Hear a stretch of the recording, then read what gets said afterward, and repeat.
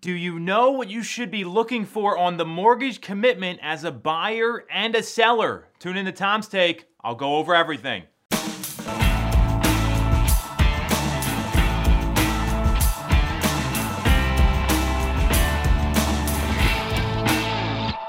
definitely going to want to watch this one. We're back on Tom's Take. Right now, one of the biggest challenges in the real estate industry is that lenders are backed up. Titles are backed up. People want to move faster than they're able to with processing loans, getting documentation, all these sort of backups because of volume that resulted from a quarantine shutdown. So one of the things I want to share with everyone is the mortgage commitment. So the mortgage commitment, it comes from your lender if you're a buyer, or the buyer's lender if you're a seller. And it lists all the conditions that need to be met for final approval. And in Pennsylvania, there's a caveat here a lot of people aren't aware of, and it's super critical to know about this. So I'm going to read it to you verbatim from the contract.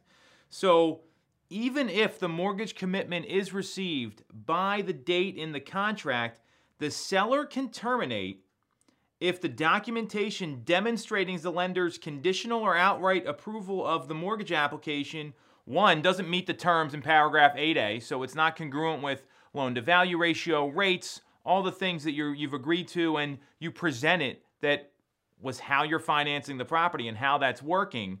And the second thing, and this is the key one, it contains any condition not specified in the agreement. Specifically, buyer must settle on another property, an appraisal must be received by the lender, or the approval is not valid through the settlement date. If any of those three things happen, the seller can terminate the agreement. So if you're preparing an offer and you're a buyer, push the mortgage commitment date out long enough that you know you're going to have time to get the appraisal done, that you know you're going to have time to meet all the conditions that you need to meet. There's a lot of times there's things on there like verification of employment, updated bank statements. That stuff's all fine. The appraisal's the big one because appraisers are moving slow too. And if you're a seller, be aware of your rights. Know that if there's some screwy condition in there, like you need to sell another property or there's something else going on, you have the ability to terminate and move on. Also, the seller has the ability to terminate if the mortgage commitment is not received by that date.